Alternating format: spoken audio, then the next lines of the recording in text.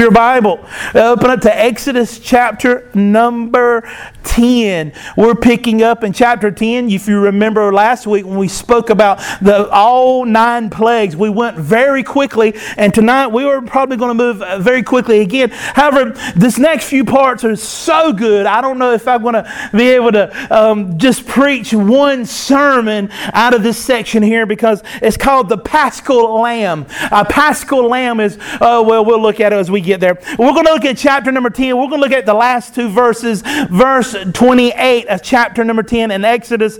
Then Pharaoh said to him, "Get away from me. Take care never to see my face again. On the day that you see my face, you shall die." And Moses said, "As you say, I will not see your face again." Now the final straw has been met. Pharaoh doesn't want to see Moses' face again, because they had just gone through 4 days of darkness back in verse 21 on to verse 29. That it got dark in Egypt, a darkness that can be felt. Not just, it's a little dark outside. No, it's so dark that you can almost see it looking back at you. It was a dark that could be felt down in your soul. It also was an attack on Ra, which was the Egyptian god at the time. God was showing the Egyptian nation that the Egyptian God of Ra is not the final and true God, that Yahweh, the God of Scripture, or Jehovah, is the one true living God. Now we pick up in chapter number 11. As we see that the final break between Pharaoh and Moses is a heated one. He tells him, "I don't want to see your face again." In chapter 11, verse number 1, the Lord said to Moses, "Yet one plague more I will bring upon Pharaoh and upon Egypt. Afterwards he will let you go from here. When he lets you go, he will drive you away completely." God is telling Moses here in verse number 1 is that now that he will let you go, he will drive you away. That God will move in his heart in such a way that he will drive the people away from Egypt. At this point, Pharaoh won't let the people go. But the working of God causes Pharaoh to send the people away. Well, how does this apply to you as a believer? I want you to imagine that hard-hearted person you're praying for, whoever they are. They may be lost. They may be in a part of a cult. They may be blinded to the things of this world. Keep praying for them, because a move and a touch from God will change them dramatically.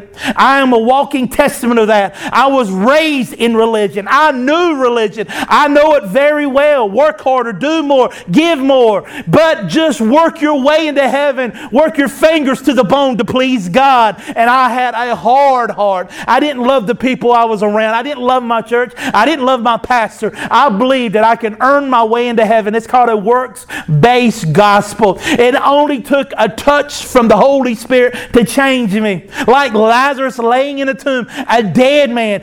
Jesus spoke to him and he lived again. This is the story we see here, that Moses was going away from Pharaoh, and God speaks to Moses and say, "I will cause Pharaoh to push the people out of Egypt." If you're in an impossible situation, God can intervene. God can move when a lawyer can't move. God will move when a therapist can't work it out. God will move when a scientist can't explain it. God will work it out. Trust the Lord God Almighty. Verse number 2. Speak now in the... Oh, did I finish 1? Yes. When he lets you go, you will drive you out completely. Verse number 2. Speak now in the hearing of the people, that they may ask every man of his neighbor and every woman of her neighbor for silver and for gold jewelry. At this point, the people of Egypt have gone through 9 plagues. And he tells the children of Israel to go to the Egyptian masters and ask for money, ask for gold and silver. And they are so beaten down, and they fear the God of the Israelis that they will give them plunder. They're happy to give them something that they would find blessing on their own households. The slaves go to the taskmasters and say, "Give me silver and give me gold." And they happily give it to them, so they would either get blessings or get them away from them. In verse number 3, and the Lord gave people favor in the sight of the Egyptians. Moreover, the man Moses was very great in the land of Egypt, in the sight of Pharaoh's servants, and in the sight of the people.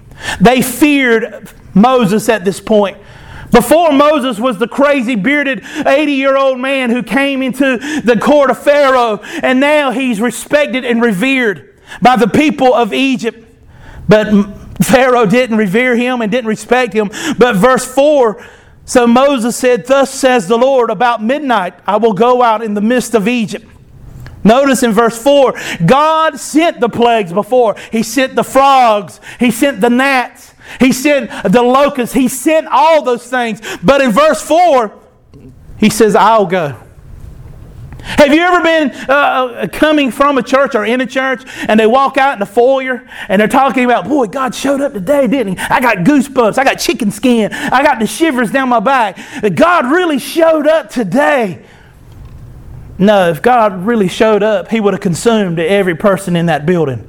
Because He is holy, mighty. Even the heavens cannot contain His glory. So these little cliches that we say, we really need to think about what we're saying. If God showed up, we will be ruined. An example will be Isaiah chapter 6. Isaiah says, I saw the Lord. Behold, I saw the Lord high and lifted up. The train of His robe filled the temple. And he says, I became altogether undone. The Hebrew there means to fall apart. Isaiah fell apart as a dead man. It's like wearing an old t-shirt. Everybody's got an old t-shirt. I do. I wear it around the house. It's got holes in it. My kids hate it. My wife hate it. But I love that old t-shirt. It's comforting. But if you pull off one thread, it will fall apart. It will just come apart with just pulling out one thread. This is what Isaiah is talking about. I saw the Lord and I came undone at the hinges. I fell apart. I died in the presence of a holy God. So if God showed up in church, He will consume us all, for He is holy. But here He shows up in Egypt. He says, I will go to Egypt. I will go. I won't send any plagues. I will go. I will go out in the midst of Egypt. Many times people don't want a Jesus. They don't want Jesus. And when they don't want Jesus, like we've talked about Sunday, all you're doing is exposing yourself to God with no protection. Jesus is an advocate for sinners. But when you die without that protection, you're left in the presence of a holy God. Holy God in heaven, holy God in hell. It's just in hell, His wrath is there and it's poured out on sinners. Here, God walks among Egypt Himself. And every firstborn in verse 5 in the land of Egypt shall die, from the firstborn of Pharaoh who sits on the throne, even to the firstborn of the slave girl who is behind the handmill, and all the firstborn of the cattle. Why does God do this? You might read it if you weren't a believer and say, man, this God is ruthless, that He just walks in and kills. Then you would assume that the people of Egypt were innocent. They're not innocent. You're not innocent and I'm not innocent. We were born in iniquity. We drink it up like it's water. We run towards depravity. We love sin, and so do the people of Egypt. So God shows them that He is God. And even Scripture tells us that a sparrow doesn't fall from the sky without His permission. He's showing Egypt that He is God and He reigns. What He's doing is attacking Pharaoh, who believes that he is a deity. Pharaoh believes that he is a God, reincarnated. That Pharaoh is a God, and when he dies, his son will be a God as well. His firstborn son, reincarnated from the Son, S-U-N. That he reigns over all the temples of Egypt. That they bow and worship a mortal man named Pharaoh. And God is going to visit Egypt Himself and show them that He is God who opens the womb and opens tombs. This is God. Not only does He kill the firstborn of all the humans, but the firstborn of all the cattle. There's a reason. Because they worship the cattle. Their bull god they worship. He slaughters them too to show that He is truly God. What extreme will God go through to show you that He's God? In verse number 6, there shall be a great cry throughout all the land of Egypt, such as there had never been before, nor will there ever be again. Through their cries and through their tears, they will acknowledge He is God. Just like in hell, the sinner lifts his eyes up from the burning flames and he admits that God is sovereign and that they're a rebel. They will not repent in hell. They will not, because their hearts are hardened and they hate God all the more. But He's still God and He still reigns. Even from the smoke that comes up from their destruction, God will receive glory. Even though He walks down Main Street, Egypt, and the cattle die and the firstborn die, He is God. You might have a problem with this Bible verses and say, that's not right. Innocent people. Did you know outside the ark, when Noah landed on the ark, don't say it in the Bible, but can you imagine outside the ark on that pitch in the wood, there were claw marks from people who wanted to get in the ark, who were dying, children, men, women. They were all not innocent. They were guilty of the wrath of God, but God chose to save Noah. And that doesn't make God a monster. That makes Him a hero, because Noah deserved to die too. But He decided to save Noah. That makes Him merciful. The fact that you're here tonight and you love Jesus proves that God is merciful and He loves sinners. Oh, that's good to me. That He loves sinners. That He showed mercy upon me when I blatantly rebelled against Him, shook my fist at Him, spit in His face, and danced at the gate of hell. But He showed mercy to me. Amen, somebody. And then there'll be a great cry throughout all the land of Egypt, verse 6, as there had never been and nor will there ever be again. Verse 7, but not a dog shall growl against any of the people of Israel, either man nor beast, that they may know that the Lord makes a distinction between Egypt and Israel. See here in verse 7, God makes a distinction. We always say that God loves everybody. Even the world says we're all God's children. That's not true. Everybody ain't God's children. Some people belong to the devil. Some people love the devil, want to do what the devil says, and we go walk around saying that we're all God's children. That's not true. I love children, but I really love my children. They have a particular place in my heart. And the same thing is true with God's children. They have a particular place in His heart. That He has favor with them. He loves them and He blesses them. But they're children of adoption. But those children didn't earn. You're not born into the family of God. You're born again into the family of God because of the work of God. Amen. That's good. We'll keep going. But notice He distinguishes. God still distinguishes even in the church. There are believers and non-believers. And you really don't know who's who. The Bible says that the tares grow with the wheat. I don't know who's saved in here, who's really a believer, but God does. And I'm going to pray for the non-believer and preach to the believer to build your faith. Amen. So there's a distinction. God does make a distinction. In verse number 8, and all these your servants shall come down to me and bow down to me, saying, get out, you and all your people who follow you. And after that, I will go out. And he went out from Pharaoh in hot anger. And the Lord said to Moses, Pharaoh will not listen to you, that my wonders may be multiplied in the land of Egypt. God already knew that Pharaoh would not listen. Verse 10, Moses and Aaron did all these wonders before Pharaoh. And the Lord hardened Pharaoh's heart, and he did not let the people of Israel go out of the land. Now people read verse 10 and they get really scared. God hardened Pharaoh's heart is what it says. I'm not going to spin that. I'm not going to explain that we can understand, because He is God. He reigns over everything that He created. There's not one photon or proton or neutron that He doesn't hang over and say, mine, mine, mine. He rules over all. He made the slave girl and He made Pharaoh. And He does whatever He wants to. There's no one that slaps his head and says, what are you doing?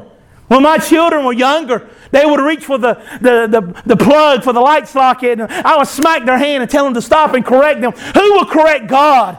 Who will tell Him, that's not right, that's not fair, we're putting you on trial, you're not being right? No one. Even in America, we have local magistrates. We have courts. Even in America, we have the Supreme Court, the highest court in the land. Who's going to tell them what to do? But there's a court above Him. His name is Jesus, and He holds court. He reigns forevermore. He is sovereign, and He is God. Here it says that the Lord hardened Pharaoh's heart. Did He not fashion Pharaoh? Did He not make Pharaoh? We've talked about this in Romans chapter number 9. That who are we, oh man, to question God? Maybe tonight you're wondering, will God harden my heart? If you're concerned that God would harden your heart, that's a guarantee that you're not hardened. A hardened heart would read that and laugh and walk away and sin and not even care because our hearts are hardened. Right. But if you're concerned tonight, Lord, don't harden my heart. You have a soft heart. You have a conscience. Lord, hold on to me, Lord, because I'm prone to wander. Jesus, keep me. Hold my hand. Walk around me, Jesus. Hold me. Lord, like the 99 that are saved, Lord, I'm that one that wanders off, and you leave the 99 to find me. If tonight you're concerned about having a hard heart, well, you can read what it says in Hebrews chapter number 3, the deceitfulness of sin, as it puts a layer of rock and hardness over your heart, where you continue to sin habitually. 1 John 3:4, sin is breaking God's law. If you walk in sin and you continue to sin, your heart is getting harder. How much poison do you like in your drinking? Well, just a little bit. Not enough where you can taste it. It's still poison and it will kill you. Here, the Lord hardened Pharaoh's heart. I've heard the phrase, I don't need help, I can sin good all by myself. But we can read in Romans 1, 2, and 3 that God will turn you over to your sin. Whatever that sin is, He says, okay, that's it. And that's sealing your heart for destruction. Don't be that person. Don't be that person who sits in a gospel preaching church week after week, hearing what sin is and call to repentance, and yet you do not repent. For every time you hear the gospel, your heart grows a little harder until finally you don't feel anything and you can justify your sin. And if anybody comes up to you and try to take the sin from you, you'll defend that sin like it was a rattlesnake you hold close. Get away from this. I love this. This is precious to me. This gives me my identity. There are people so shallow that they find their identity in their sexuality and their race and their tax bracket and their nationality. They're that shallow. But we find our identity in Christ. The Lord hardened Pharaoh's heart, and he did not let the people of Israel out of the land. Now we'll see the Passover in the next few moments, if you'll bear with me. I would like to get to verse 32. I can see it's not going to happen, but we'll look at the instruction and look at Christ all through chapter number 12, the Passover that's instituted by God for the children of Israel. Verse number 1 of chapter 12, the Lord said to Moses and Aaron in the land of Egypt. Notice He instituted this before they get outside of Egypt, because they will birth a new nation in one day. Egypt will cast out a whole nation that will form from nothing, from slaves. In verse number 2, this month shall be the beginning of months. It shall be the first month of the year for you. Once they're set free from Egypt, God is telling these former slaves, you have a new life. Life begins right here when you're free from slavery. Much like the Christian. As we have come out of the darkness of light. As we were slaves to sin. All we wanted to do was sin. But our lives begin new. Yes, we're the same outside. But inside, we're changed and transformed. 2 Corinthians chapter 5, 17 through 21. We're new creatures with new features. I may look the same, but I'm different. Like Jacob, when he wrestled with the angel, he was touched on the thigh. He was changed, not only by the touch on the thigh as he walked with a limp, but also on the inside. He wrestled with God and walked away. At this point, God is telling the children of Israel, your life begins at this point. You hear phrases all the time. Life begins at 30 or 40 or 50, 60, 70. Life begins at 80. They tell you that. But life truly begins once you trust in Jesus Christ for your eternal salvation. Life truly begins then, because you're not subject to the culture and anybody else's opinion. Somebody say, you should do this or you should do that. Magazines, and when you walk into the grocery store, they're covered with covers of pages of what men should be and what women should look like and how you should think. Newspapers tell you what you should think. The TV, television, tell you a vision, tell you what to envision, tell you what to think. All our identity is found in culture, but Jesus is truly telling His church what they should be like, how they should act, how they should have relationship one with another, love each other like Christ loves the church. Amen. So our beginning begins in Christ. We don't find our identity in our denomination. We don't find it in our occupations, what we do for a living. We don't find it in our families. Who we belong to is not how we have our identity. Our children and our grandchildren aren't our identity. Children and grandchildren make horrible gods. If that's who you live for, you serve little gods. How do I know if you live for those things? Imagine something in your life you could not live without. That's your idol. The thing you thrive and live for. Today I'm telling you to live for Christ. Let your life begin believing and trusting in Him. Not be chained to the culture, chained to the church and religion, chained to your own mind and imagination. Submit to Christ and Him alone. Be set free. As we continue, tell the congregation in verse 3 of Israel that on the 10th day of the month, this very month, every man shall take a lamb according to their father's houses, a lamb for a household. God is telling each household to have a lamb. He only tells them to get a perfect lamb too here in the rest of the chapter. He says, don't get one without flaw. He has to say that because men have a tendency to slight God. As these were herders, they would raise lambs. But they're saying, well, if we're required to bring a lamb, why not give him the one that's lame or the one that's blind or the one with a genetic defect? Because that one's worth less. But God tells him to bring a lamb without any flaw, a perfect lamb. Because we always find ways to cheat God.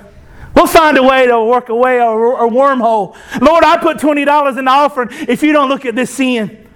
Lord, I don't want to go to that church because I don't really like those people and I don't like that preacher. So I'll stay at home and sit in my recliner and watch Billy Graham. When Scripture tells you, deny not the assembling together, you're supposed to come and be in an assembly with other believers, rub elbows with other broken people and walk on a journey together. There's no Lone Rangers in Christianity. Even Lone Ranger had Tonto. Amen, somebody. But God, I'll try to slight you and I'll work a way around it. You wink at this and I'll do this. We'll work out a deal, God. So God He's very specific in what kind of lamb to bring. He even works with those who are single and have small households in verse 4. And if the household is too small for the lamb, then he and his nearest neighbor should take according to the number of persons, according to what each one to eat, and shall make your count for the lamb. In verse 4, notice he's speaking to households and he's speaking to fathers. Men, bring your children to church. If there's no man in your house, then follow the one true God and serve Him until God puts a man there. And if He doesn't put a man there, trust Him anyway. But I'm speaking mostly to men now. Men, if you lead your household to destruction, God will hold you responsible. He will hold you responsible. Not only you ruining you, but you're ruining generations behind you. And I don't take it lightly as I speak to men very harshly. The burden is on your back. It's just like on the job. You're the supervisor. If something happens, you didn't do it, but you're responsible. Until your children are old enough to live on their own, live outside the confines of your house, have your children, your spouse here at church, hearing the word of the Lord. Amen. And now for those who are too small, you're not to be a recluse. You're not to be off on your own. You're not to be off on your own, living out your religion on an island alone. He says to gather with the nearest person. Gather with the nearest believer. Gather with them. In verse 5, your lamb shall be without blemish, a year old. You may take it from the sheep or from the goats. Notice if there was not a lamb, you can take a kid. If you didn't have a lamb, there was always an atonement that was supplied for each family and each household. In verse 6, and you shall keep it until the 14th day of the month. And the whole assembly of the congregation of Israel shall kill their lamb at twilight. 4 days. They begin this on the 10th, and for 4 days they have a lamb in their house with them. Almost like a pet. I want you to imagine the head of the household bringing this lamb into their family. The children run with this lamb. They might even name the lamb. They get emotionally attached to this lamb. Children get emotionally attached to nearly anything. I got one who's attached to a rag. He calls it Moo Moo. He loves that rag. It's just a blanket. But here, the father brings in the lamb. It frolics with them in the yard. It's a year old. They play together. The adults pet the lamb, but in 4 days they will slit that lamb's throat. The children will weep. The father's throat will be full of his heart as he slices the throat of that lamb, as its blood will flow. The reason God told them to bring the lamb into the household for 4 days, that they get attached, is because they're supposed to form a relationship with the lamb. Believer, you're not trying to get the religion. I'm trying to get Christ to you, to form a relationship with Him. You should be moved when you sin because you pierced the hands of the one who saved you. You should be moved and broken and cry tears because you've broken God's commandments and His standards. You should be moved.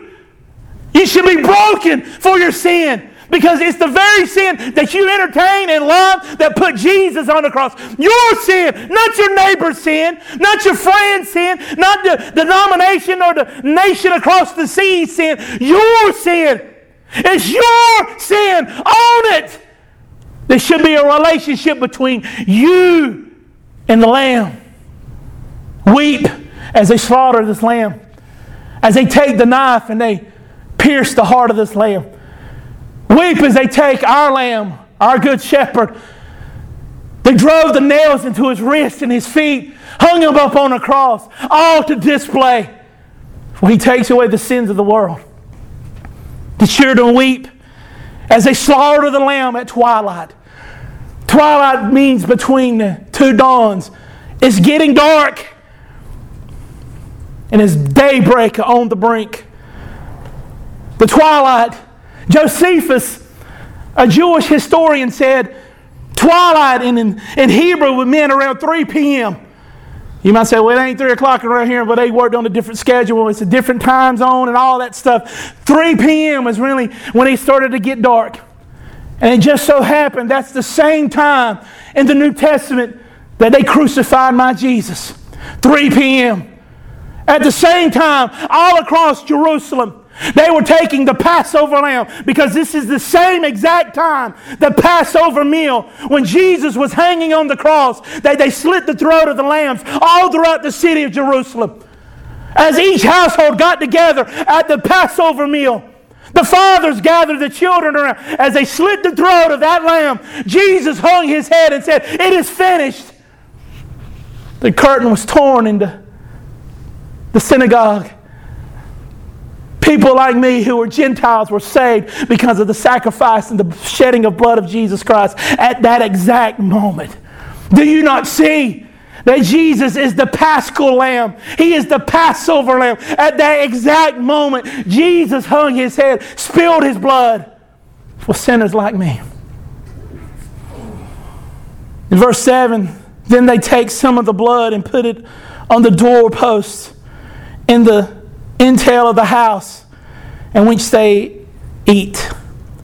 Verse 7 tells us that they apply the blood on their house. They use hyssop. Was a cleaning agent. It was a branch. They would dip it in the blood and wipe it on the doorposts to show that they were believers in what God has commanded, the blood of the Lamb. Much like the believers who are here today, who are saved by the blood of Jesus. Notice they use hyssop.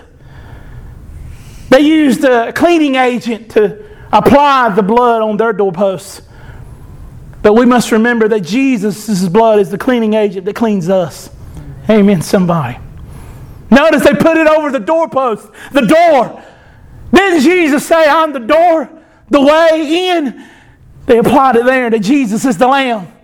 Do you not see all of this as a foreshadowing that Abraham was spoken to by God. He said, through your seed I will bless all the world. He didn't say seeds. He said one of you that come from you will bless them. And he was talking about Jesus. He was training the people, even in Egypt, that there will be coming one who is the Lamb of God, who will be slain, whose blood will forsake the wrath of God. Boy, this is good. And they were to, in verse 7, they were to eat the lamb. They're consumed the lamb. These are any kind of ordinance put on by Jesus where we are to consume His body. Oh yeah, there is. It's called communion. We break the bread.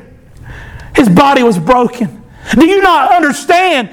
That night in the upper room, they were celebrating Passover. Jesus was re-explaining the Passover meal. He says, the bread is broken, that's my body. The wine that we drank, that's my blood. We consume Him.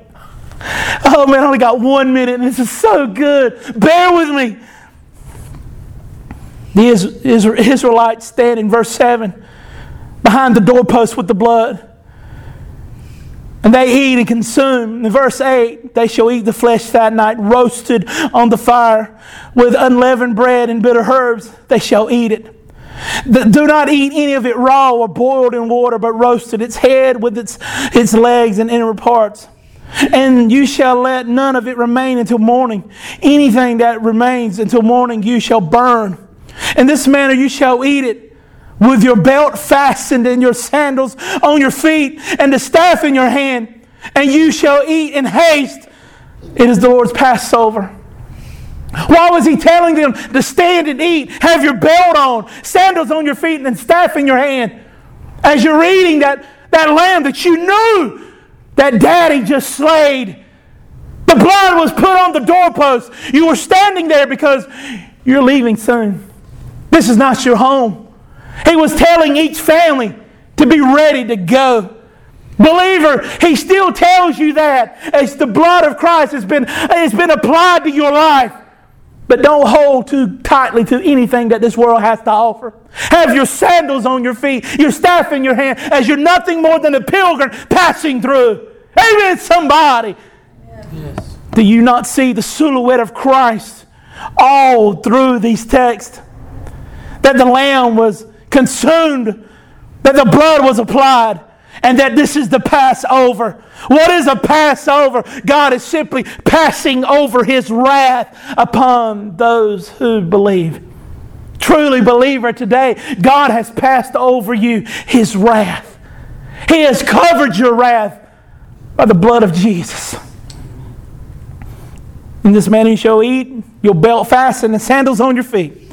In verse 12, for I will pass through. Notice He says, I will pass through the land of Egypt that night, and I will strike all the firstborn of the land of Egypt, both man and beast, and all the gods of Egypt. I will execute judgment. I am the Lord. Notice in your text it says Lord, L-O-R-D, capitalized. That is translated Yahweh. He's saying, all you Egyptian gods, you are nothing. I am Yahweh. I am Yahweh. He is the one who set the foundations of the earth upon nothing. He is God who spoke and 10,000 million beings took their first breath. He is God. So why do you hang your head so low? Why do you fret, believer? Why do you worry? He is God. Amen. He says, I will execute judgment. I am Yahweh. The blood shall be a sign for you on the houses where you are. And when I see the blood, let it hang there for a minute. When He sees the blood. The Bible says, for there is no remission of sins without the shedding of blood. There is no forgiveness of sin without the shedding of blood. As the angel passes over each house, the presence of the Almighty God who consumes wickedness, He looks at each house and He sees blood and He overpasses it. He overlooks it. He walks on. Is your house drenched in the blood of Jesus today? Are you consuming Christ? Are you standing with your staff in your hand and sandals on your feet? Or are you busy and enamored and captured by other things that glitter and you believe are more valuable? Do Do you feast on other things other than Christ? Do you feast on gluttony and lust, pride of life? Do you feast on those things? Do you have the blood applied to your home? But most importantly, do you have the blood applied to yourself? Are you covered by the blood of Jesus? For those who are not spiritually minded, you might say, that's gross. I can't believe you're talking about putting blood on people. I was part of one church one time, and they actually took all the crosses out of the church because it was offensive. I was on staff. They said, let's don't sing about the blood anymore because it's offensive to people. People don't understand. If you don't understand, stand in the pulpit and preach it. That's right. Apply the blood. Jesus bled on the cross and died for sinners like you and me. The wrath of God is on anyone who does not believe in Christ. But Jesus bled and covered their sins. Trust in Him. Trust in what He accomplished. Trust in Christ. Repent of your sins and throw them down. How do I know if you repented today? Because that's a sin you don't do anymore. I don't want to do that anymore. I'm changed. A sin that's repented of is one that you don't go back to. And you don't use a grace card to keep sinning. You pull it out of your wallet and say, I got grace. God's going to cover it. And you keep on sinning. That's just your heart getting harder and harder. The blood shall be a sign for you on the houses in verse 13 where you are. And when I see the blood, I will pass over, and no plague will befall you to destroy you when I strike the land of Egypt. There'll be a day. Hebrews chapter number 4, verse 31. There'll be a day when we stand before God, and all of the books will be open, and you will deserve the wrath of God, but He will pass over you because of the blood of Jesus. Today, I'm pleading with you, I'm asking you, I'm crying to you. Repent of your sins and trust in Jesus. He is the only way to get to heaven. I know they don't preach like this no more in some churches. I know it's considered old-fashioned, but the old-fashioned way is the true way. For Jesus died for sinners like me. I could tell you how good of a person you are and how cutesy you are. I even can use those phrases that some people say, if God had a refrigerator, your picture would be on that refrigerator. No, I'm not going to tell you any of that. I'm going to tell you that Jesus died for sinners and you qualify. Repent of your sins and trust in Jesus. Let us bow our heads and trust in Him. Dear Father, I pray tonight that these words don't fall on deaf ears. I pray tonight that, Lord, that you will use the jackhammer of the gospel and go through layers of rock, that people will repent of their sins, repent of their rebellion, repent of their gluttony and their lying, repent of their homosexuality, repent of their lusting, the pride of life and their promiscuousness. Lord, they repent of their idol worship, repent of fashioning a God in their own mind. Dear Lord, I pray that you'll forgive sinners like me. Lord, I know that I'm not perfect, and I know I fail constantly. And I'm thankful for grace. I'm thankful for you allowing me to come into the courts of your holy temple to preach the good news of the gospel. Lord, I'm fallible, I'm weak, but Lord, you use broken people like me to communicate your message to other broken people. Lord, I'm thankful for the blood that I always apply. I don't always lead my family to grace and the cross. But Lord, I pray with your power and your strength, I'll be able to. For Lord, even in the scriptures, you hardened Pharaoh's heart, but truly you have softened mine. Lord, you chose me because I truly would never chose you. I wasn't looking for you, Lord. You came looking for me. So Lord, I'm thankful. Lord, I pray that you'll be with our people as we walk outside of these doors and we ponder the greatness of God and how we can apply this blood that was shed by Jesus Christ and our relationship with Christ, our own personal relationship with Jesus. Not a religion, not a philosophy, not an idea, but with the actual relationship with Jesus Christ. So, Father, be with us as we walk outside these doors to tell someone how we've been redeemed, reprieved, and set free by the work and the power of Almighty God. In your most precious name we pray.